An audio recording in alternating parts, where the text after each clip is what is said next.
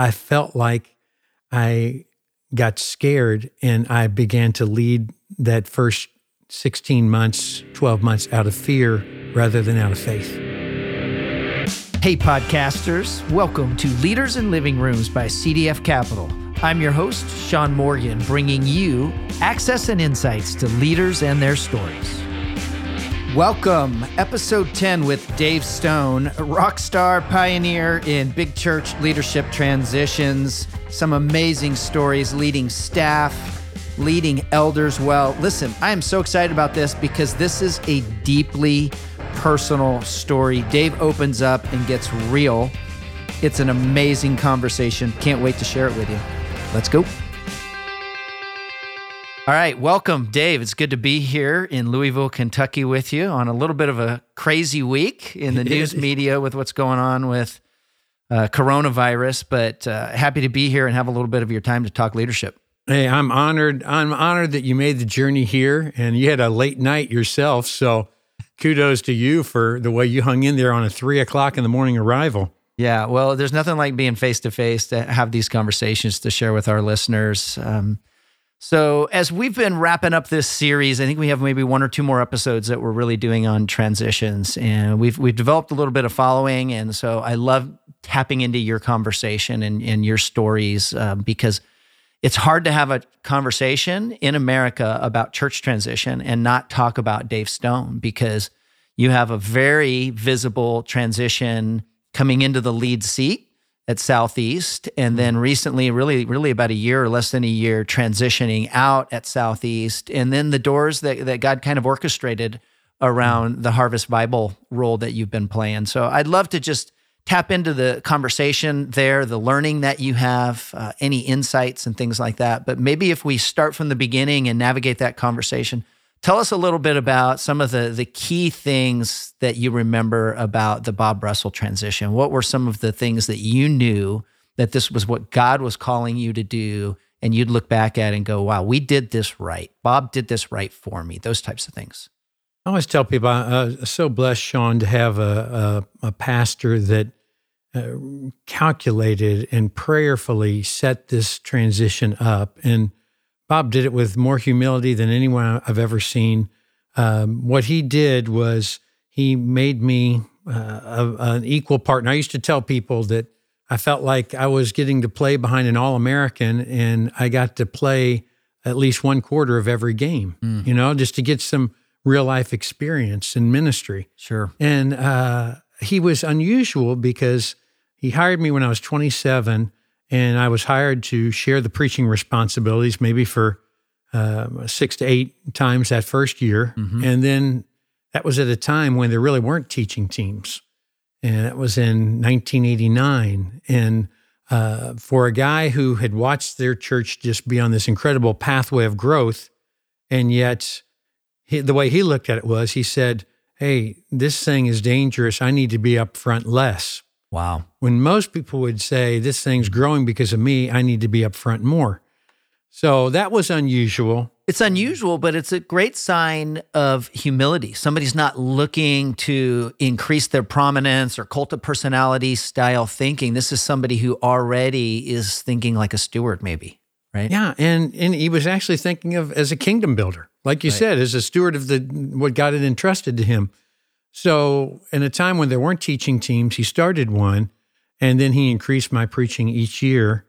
And I think it was probably after I'd been here about 10 years that he announced to the congregation that he said, sometime in the next 6 to 10 years, I will be heading out and I will turn things over to Dave Stone. And afterwards, I think there were some people that there was some surprise. There were a lot of people that were just like, well, I kind of figured that seemed like it was going that direction. Mm-hmm. And so for some, it was they were caught off guard by the fact that it was said out loud. Yes. But I think he also knew it was healthy for them to see that I was going to have more years in that seat learning from him. Mm-hmm. And that's what, we spent the next 6 or 7 years being very intentional as the eldership in preparing me and for me to be prepared for that role, all the while knowing that I could call on him if I had questions. without describing like a process, what was the single best thing that you did to be ready for the role? Like mentally, spiritually, emotionally, those kind of things. Well, I don't know that there's one thing. There's some of the things that stand out when I think back to that season was that he gave me opportunities that I normally would not have received from anybody else. Mm-hmm. By that, I mean, he let me preach Easter a couple of times. Yep. He gave me tougher topics. I remember one time in a hot potato series, I joke with him and say, I had women's role in the church, is baptism essential for salvation? And I think he had thick crust versus thin crust pizza. That was his topic. But anyway, he gave me the tougher topics. And what that does is it allows the congregation to say, oh, he's just not taking the easy things. He's getting the tougher things because this is what real life's going to be like when you're the senior pastor leading this. He wouldn't shield me away from pressures or criticism. And so those were things that were all very helpful for me. As far as spiritually, it became a real battle because I felt like here I was following a guy where the church had grown. When he left, the church had grown 39 out of 40 years. Mm-hmm. And so I didn't want to mess this thing up. Mm. And everybody has that feeling. The first year, Sean, we dropped 1,000 people in attendance. Yep. Very common. And so, what that does to my ego, to my confidence, you can't say, hey, I solved the parking problem. It's, there's very few things that you can find out of that that's good. But now looking back years later, if we hadn't gone from 17,000 to 16,000 or 18,000 to 17,000, whatever it was, we never would have grown to 27,000 because we had to have people that were in line with the direction that we wanted to move as a church with some of the new initiatives that I wanted to unveil. And we never could have grown if we hadn't, in a sense, lost those 1,000 people. Yeah. Because there was a sense of freedom. Maybe as a leader, you felt like you're being less anchored to some things that people would really kind of fight for the way it is, the way it was, and maybe begin to be open to fresh vision. Yeah. And part of that, to get to that fresh vision, we had to take some things off of the plate. Yeah. So when you remove an Easter pageant that is having 70,000 people come every year from the community, and when you take away a leadership conference and things like that have been sacred cows for a long time, and now you say we're moving in the direction of multiple campuses, and we're going to add a second campus. Back then, 15 years ago, people are like, well, I don't understand what that even looks like. Yeah. So praise the Lord that I had Bob Russell in my corner every step of the way prior to that transition, saying, I'm totally in favor with the direction that we're moving. And I wish I had the energy to do some of this, but after 40 years, I think God's going to use me in other ways. And God's used Bob in incredible ways to pour into younger pastors. So Bob became a champion for you, and that made a big difference in that season. How do you, let's talk about the church, the staff team, and the elders. How do you do change management without, leadership is moving things, changing things at a rate that people can tolerate, right? Yeah, that's somebody's definition. It's not mine, but I heard it, and it's a good one for this case. I like that. How do you do that and not lose your job? Like, there are some things you could do, and if you do them over 3 years, it's probably good. And if you did it over 3 months, people aren't gonna be willing to follow you, or aren't gonna be willing to grasp all that. So, what did you already know in change management, and what did you learn in that process? You'd tell to a young 35-year-old brand new lead pastor, listen to these words.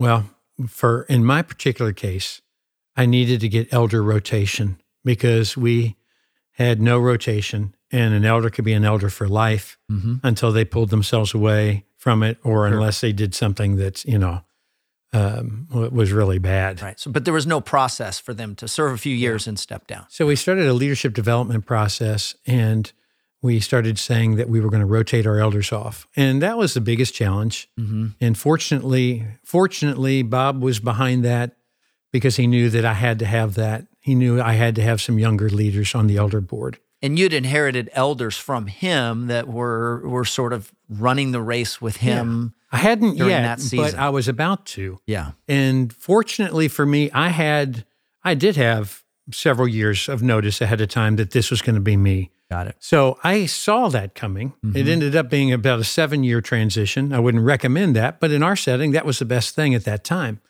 And so for 3 years, we had the opportunity to start setting that rotation up. We got the elders to buy into it. They continued to balk at it even after they had voted for it. And we had to continue to stick to our guns. The line that the elders would use is, we're going to lose so much intellectual and institutional knowledge of this place, and that's going to be bad. But, God has had his hand on his church, whether that's Southeast or whatever the church is. God's been guiding that process, and he's a big enough God that he can raise up those leaders. And sure enough, that's what we saw him do. Yeah. We rotated 15 men off who all had experience of being elders for over 15 plus years without ever going off. And gradually we replaced them with newer people. We brought a couple of the older ones back, and gradually over time that changed out. And so we had fresh leadership who bought into the direction I was going, and we had younger people while still having some of the older ones that were respected and well-known from the church. Yeah. Did you have any problems? Any people that didn't leave well, that you had to weather some storms there? I'd say for the most part, we may have had one or two of those. But, and we had some that got sour at different times. Sure. And then we had a whole lot of elders that just saw this as a new season for them, and they served in other capacities. And we had some that started out sour that kind of came back. I always think it's tough for any leader, whether it's a lay leader or it's a paid leader.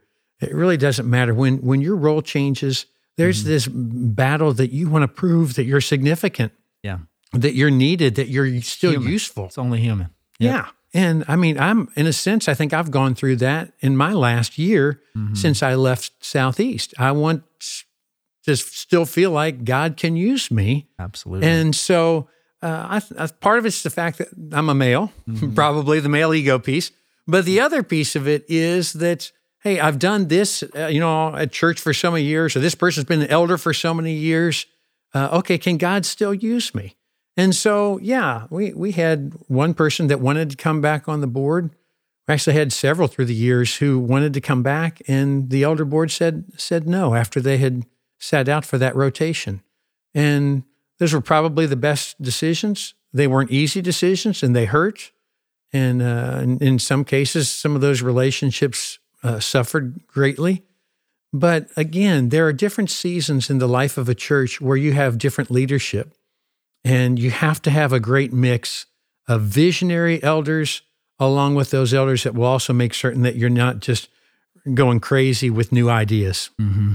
Yeah, there's a balance to that. So as we're talking about this, I wonder, leaders oftentimes, there's voices you hear like God maybe inspiring you or giving you a word.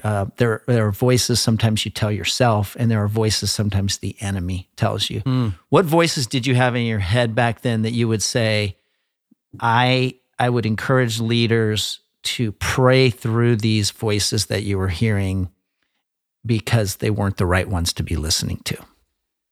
Oh, I've never been asked that question. That's a great question. And I can answer it. My eyes are tearing up as I answer it. But I think that if I look at when I took over the role, because that year before, when you're ready to take that role, you're chomping at the bit. You're just trying to hold back out of respect for the person that's handing the baton to you. Yes. But you got all these ideas, and I think everybody's going to jump right on board, and they're all going to be with you. And I had a really hard time when I became the senior pastor because the group that I thought loved me, our senior adults, they were nervous. They'd had the same pastor for 40 years. He left when he was 62. And so the way I look at it, I'd say the people that were over 50, everyone over 50, they felt like Bob Russell had handed the car keys to a 16-year-old kid and said, good luck, you know? And when I look back at my first year, the mistakes I made was pulling away from the people that I needed to lean into. So I wish I would have done more with the senior adults. Mm-hmm. And instead of, after some attacks from some of them, instead of pulling back from them, distance yourself. Yeah. I wish I would have leaned in with them. Mm-hmm. The second piece of that puzzle is the byproduct of that was that I felt like I got scared and I began to lead that first 16 months, 12 months out of fear rather than out of faith. Mm. And for me, that was, looking back, that's not the way a Christian should be. Mm-hmm. My confidence is in Christ. My confidence is in the Lord that He has prepared me for this. Mm-hmm. I can't do this on my own. I've got to lean on the Lord, and He's going to help me through it. And fortunately, I had an incredible wife. I had Kyle Eidelman. I had great elders, and I had a great lead team. Mm-hmm. And they're what got me through, because there was a point where I told my wife and I told Kyle, I said, I think I'm going to fill an aquarium up with 500 marbles, and I'm going to do this for a year and a half. And I'm going to take one marble out every day. And when I've lost my marbles, so to speak, I will have known I gave it a year and a half. Mm-hmm. And this is something I waited 17 years for. And yet my wife had seen the joy robbed from me, a guy who is always optimistic and upbeat. And she'd see me come home. And you can be prepared to take the senior role.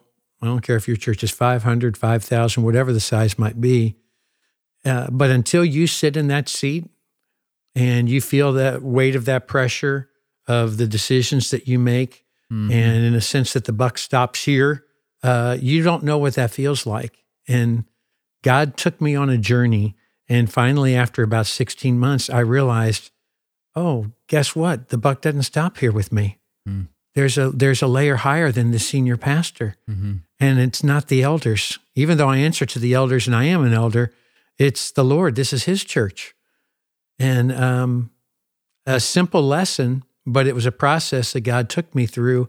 And if I hadn't had those people standing beside me, I probably would have quit after my first year. And I'm so glad that I led for almost 14 years, because I got to see the fruit of all the things that I really felt like God had put into my heart.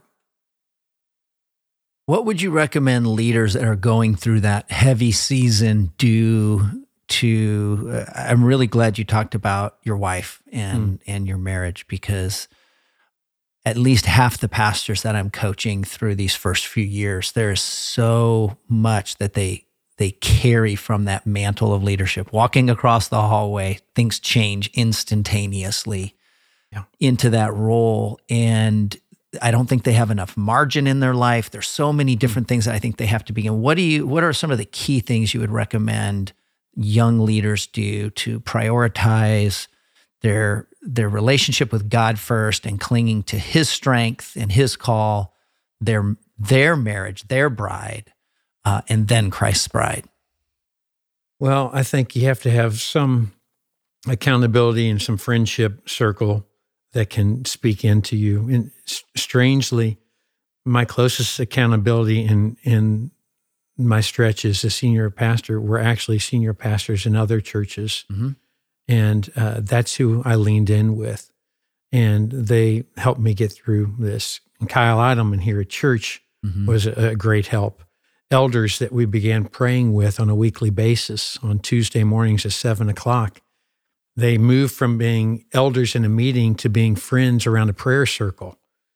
And that helped. And the other thing, as far as the piece with the wife or the spouse, is just to make certain that you're protecting the time for yourself, because most of us who find ourselves in the lead pastor role are type A personalities. We're driven. We have a hard time turning things off. Mm-hmm. And just to make certain you're going to protect that date night, you're going to move heaven and earth to be at your kid's game. My kids knew all along that they could call me at any time. I don't care who I was with. If it was one of my kids, I might say, you know what? I rarely get a call from them, but do you mind if I just check, make certain everything's okay here? I've never had a person have a problem with that in any meeting I was ever in, if it was one of my kids.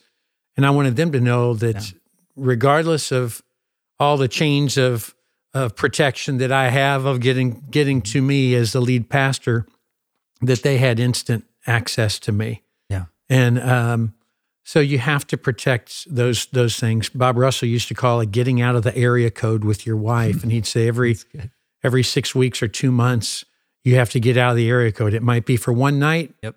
It might be for longer, but do something that allows you to recalibrate your marriage and communicate to that person how important they are in your ministry. And, the greatest thing I had going in my ministry and still do is I have a supportive wife and a praying wife and someone who wants to see my gifts utilized.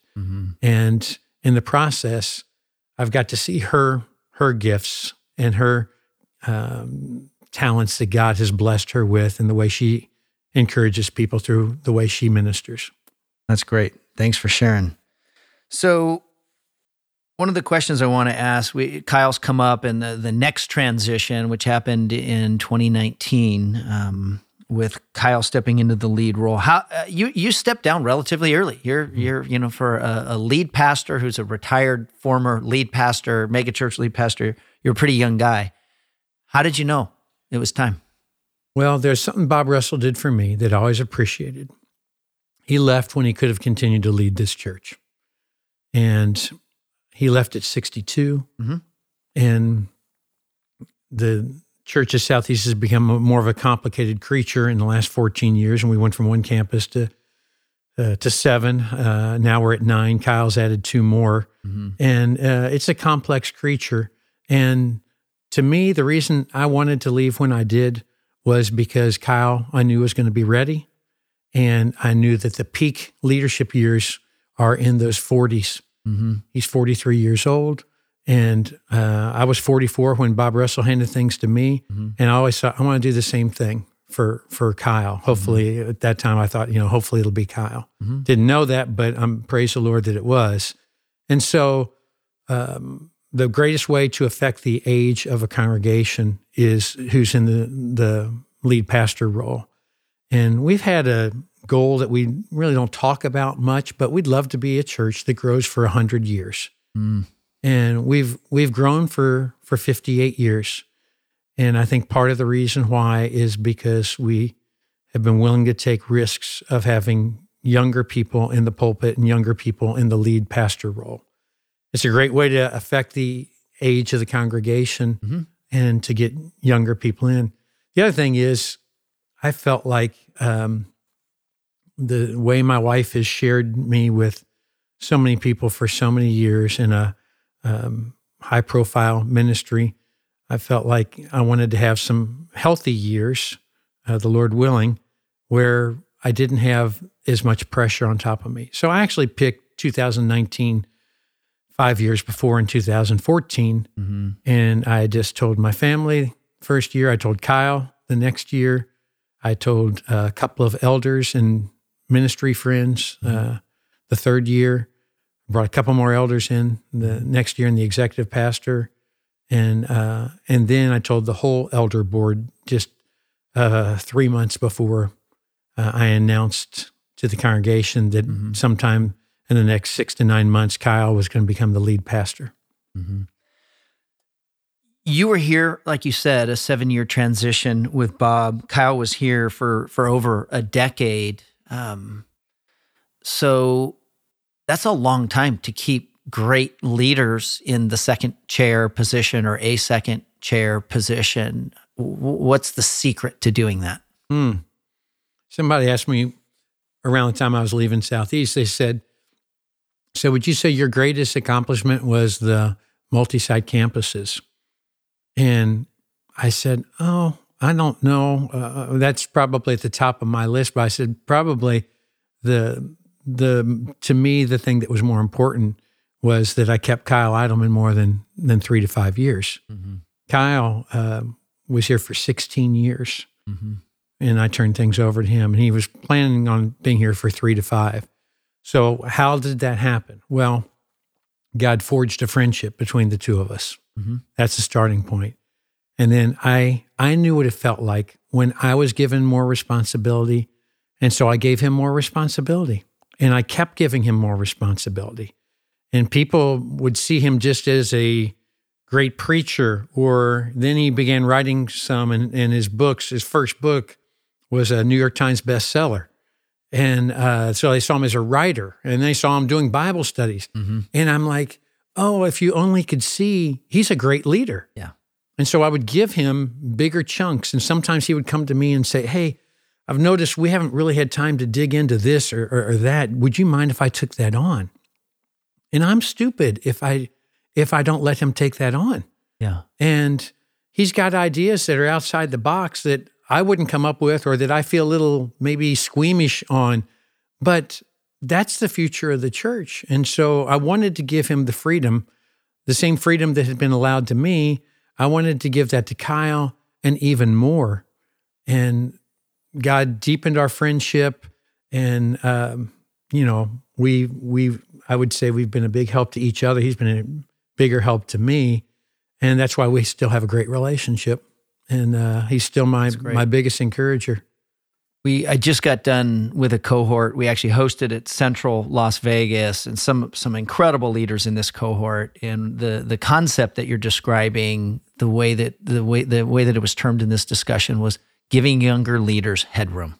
Larry Osborne talks about young eagles and helping them spread their wings. And Chris Brown is a friend, and he's got some great stories. I'd love to probably even do a podcast with that at some time. But I think that's great, but it's interesting to me as an outsider listening to that, and it goes back to something we've already talked about in this podcast, is Bob was willing to have a smaller presence from the platform from the very, very inception of the conversation with you being a part of the team. Before teaching teams were a thing or really known, he was willing to let go of something, to see himself as a steward of something, and to take risks to do that. And I think it is, I use this metaphor of the conversation we had planning a year ago is a year old, and we're all a year older, but our communities have had U-Haul trucks bringing young families in, and they've stayed the same average age in our community. In some cases have gone down. And so that gap grows and grows and grows. And so giving younger leaders that headroom really is an investment in the Great Commission reaching into our community through the local church. And if I can tell 2 quick stories. Yes, please. At the heart of that, when you talk, I love that phrase, giving them headroom. You want them to feel that freedom. One of the reasons Kyle Heineman was so loyal to me was because of the fact that I gave him permission to use his gifts. He has gifts that I didn't have. And so I said to our elders, we've got to let him do these Bible studies because God's gifted him. He's having a huge impact. Sure. And 2 quick stories with that.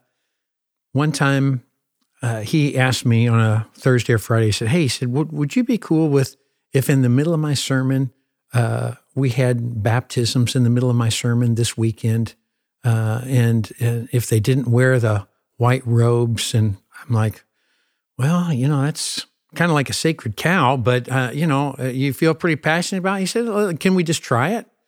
And I said, yeah, it's fine. I'm thinking, well, I'll have 3 or 4 baptisms, and, that'll be great. And he'll have primed the pump and have some set up. But it was 2 days later. Yeah. So I'm up in Bright, Indiana, listening to my brother preach, and my phone, Sean, starts blowing up. Unbelievable. This is amazing. Never been in a service like this.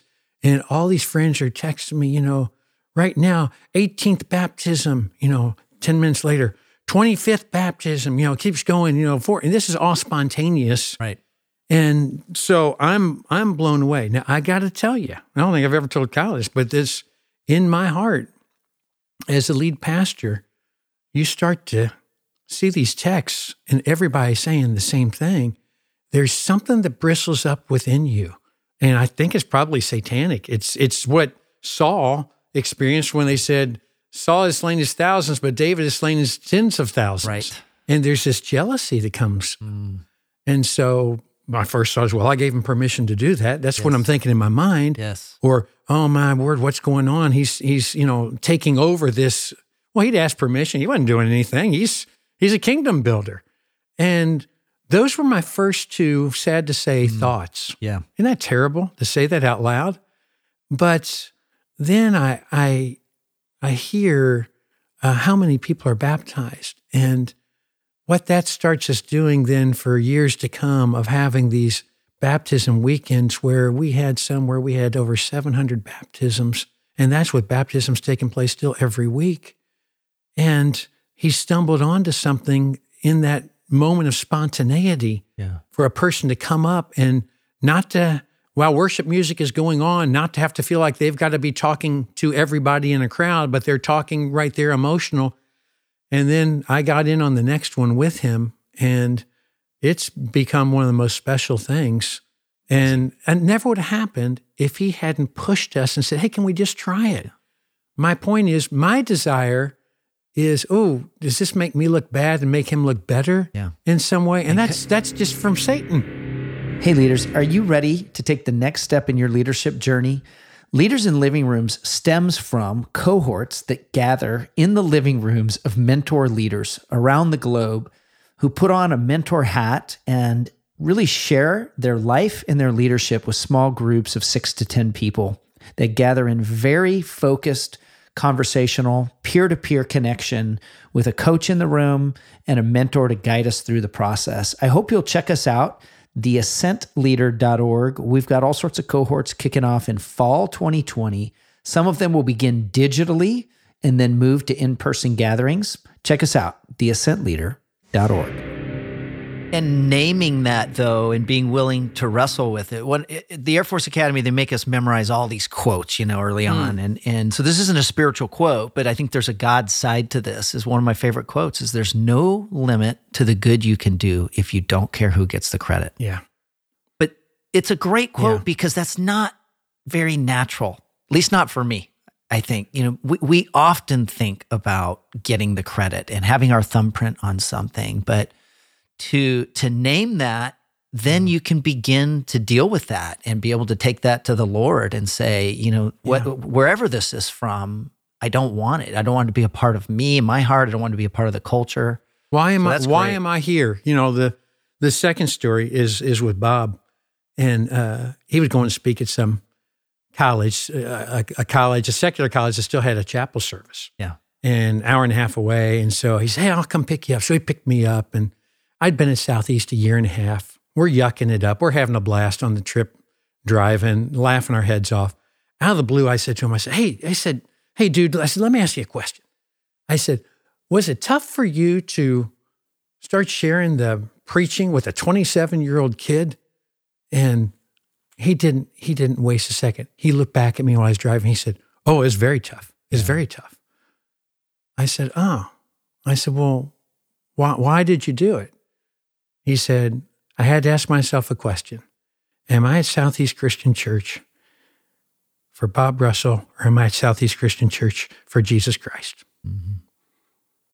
And that is a question that everybody has to ask themselves. And that's the same question I had to ask myself when my phone was blowing up and I was getting all those text messages about those baptisms. I had to say, wait a second here. Am I at Southeast for Dave Stone, or am I here for Jesus Christ? Mm-hmm. Kyle Idleman is going to do everything he possibly can to bring people to Jesus Christ. And we have the same purpose. May his tribe increase. I'll do anything to help that guy. Wow. That's great. That's amazing. Thank you for sharing. So I'm going to shift gears a little bit. Over breakfast this morning, we ran into a few people, and the joke is, "Oh, hey, Dave, how's retirement going?" And some people maybe don't know exactly what you've been up to the last 9 months, and they think you actually did retire. But talk to me a little bit about how God sort of orchestrated your influence into Harvest Bible Chapel and what that season has been like, because you've been somewhat of a transition icon at Southeast in multiple ways. And then God's called you to be in an interim role there, and it's a unique season for that church. There's a lot going on in that transition that they wouldn't want on any church. And so there's hurt and there's pain. And so there's some great healing and pastoral moments, but there's also, you're an outside leader and you have great influence in shaping things. So I would love to dive into that for a few moments. So Harvest Bible Chapel has had a powerful impact around the country, mostly because of their national TV ministry through James McDonald and through what was taking place at the church. Always preached the word very faithfully and incredible communicator. But he was asked to step down and was let go by Harvest Bible. And subsequently, the whole preaching team resigned, and all 26 elders resigned. Campus pastors at 7 campuses, a lot of turnover. And I had been asked around that same time to talk to them about transition, because that was something that was on, I think, their plate that they were looking at and that James was looking at. And so I just kind of ended up there at that time, ended up speaking on a weekend, ended up coming back another weekend and speaking around the time when James was let go. And then they asked me if I would be their interim teaching pastor. And I said, I can only commit to 2 weekends a month. I have 2 weekends already lined up speaking.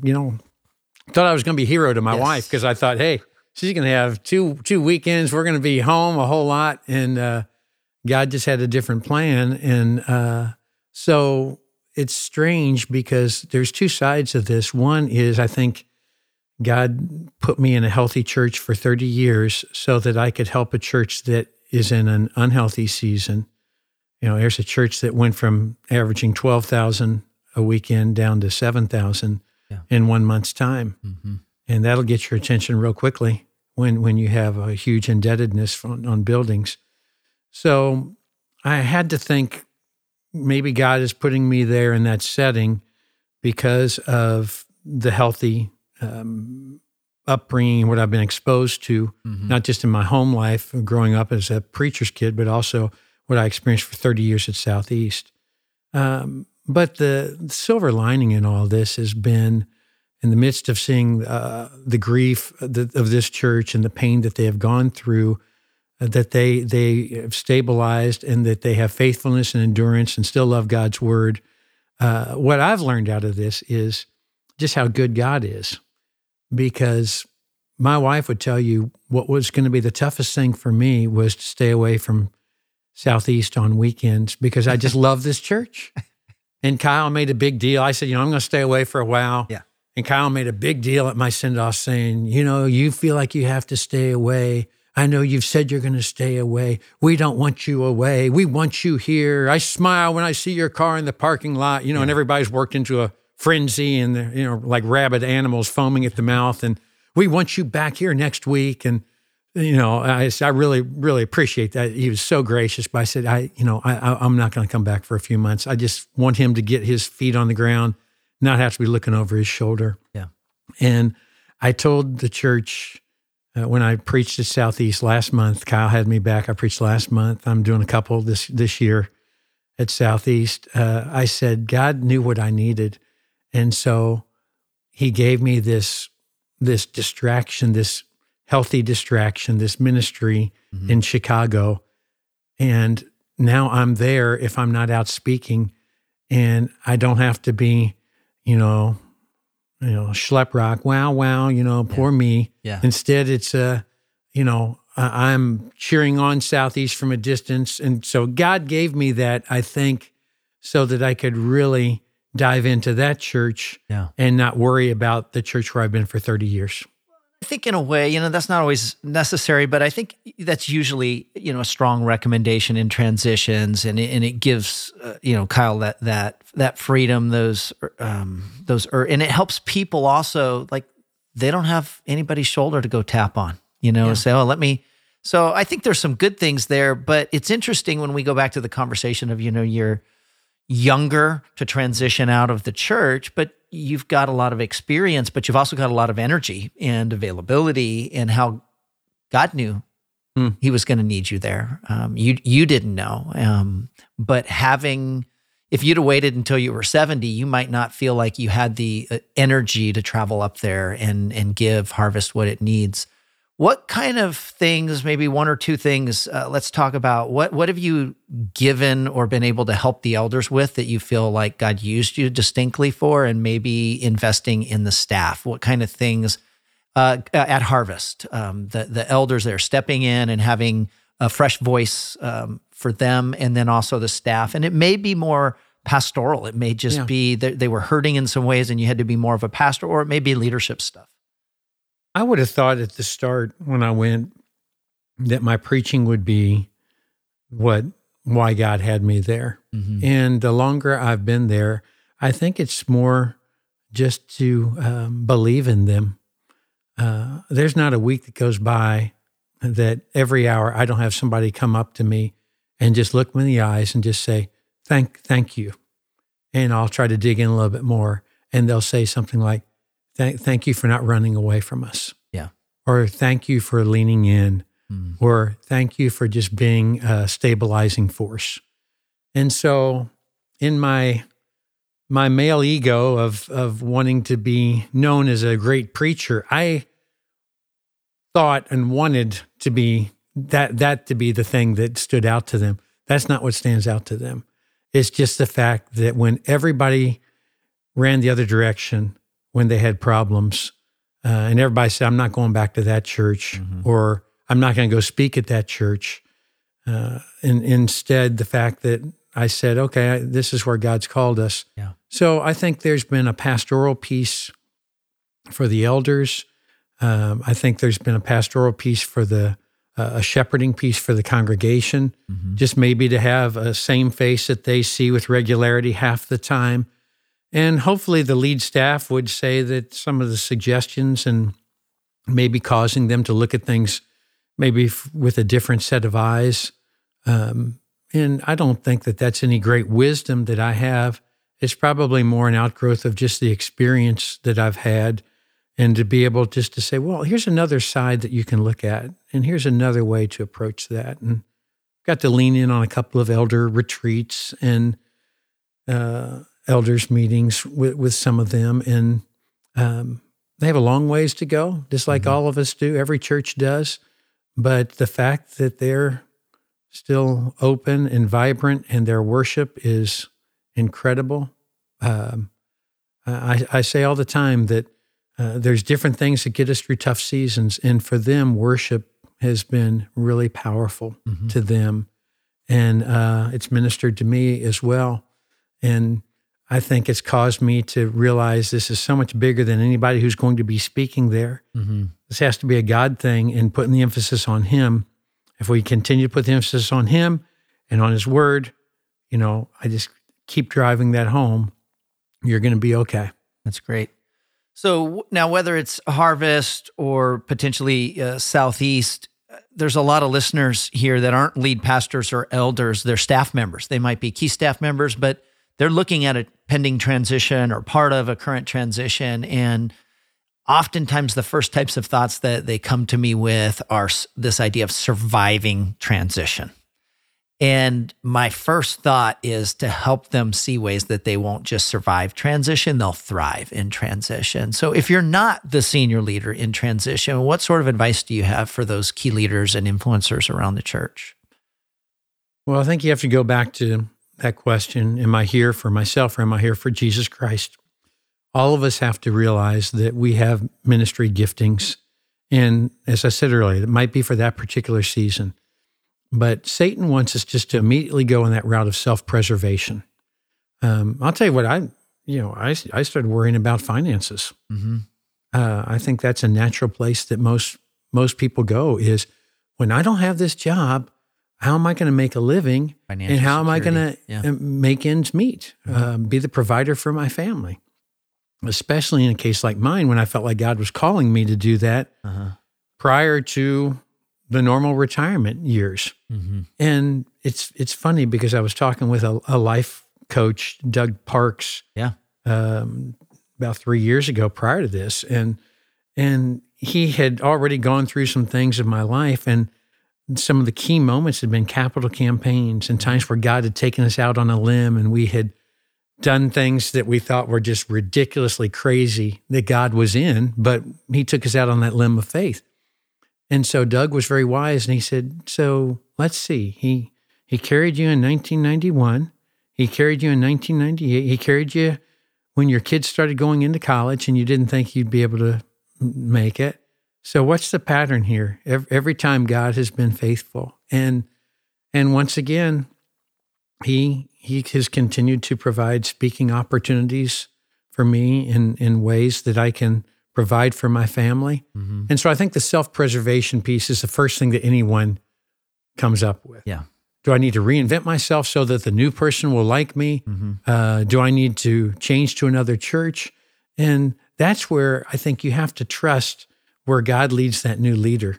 Yeah. And I think it's sometimes you have to say, hey, if you don't think I'm the person for you, then all I would ask of you is just give me a little bit of leeway here and give me some time to try to find something else. If you don't see me, when you come into your kingdom, if you don't see me fitting in there, and sometimes they don't know. Yeah. And they won't know for a while until they've worked with you for a while. Yeah. All you're asking for is some grace of a little bit of time to where you can try to find something else. But the idea there I'm hearing is really trusting God with your next, whether it's being a part of this transition and fresh vision on the other side of that, and maybe changing roles, or God orchestrating a transition in your life, trusting God, but bringing communication to that. So let me back that up. Yeah. Okay. When I stood up in September and I told my church, in the next 6 to 9 months, Kyle Idleman will become the lead pastor. And your next question is, okay, what are you going to do? Right. And I looked at them and said, I don't know. I have no idea what I'm going to do. Mm-hmm. But I promise you this, God will prepare something for me or have something for me. And I said, I'm always asking you all to take a step of faith and to take a risk. Yep. And I said, so now it's my turn to do what I've been asking you to do. Mm-hmm. That was in September. Yeah. I had no idea, absolutely no idea of where God was going to be using me starting at the end of May the following year. And that didn't even come about. That invitation didn't even come about for me to be their interim teacher until mid-March. Yep. But I think that's when God does his best work, is when we say, okay, Lord, I'm really nervous about this, and we don't know, but we're going to walk by faith. Yeah.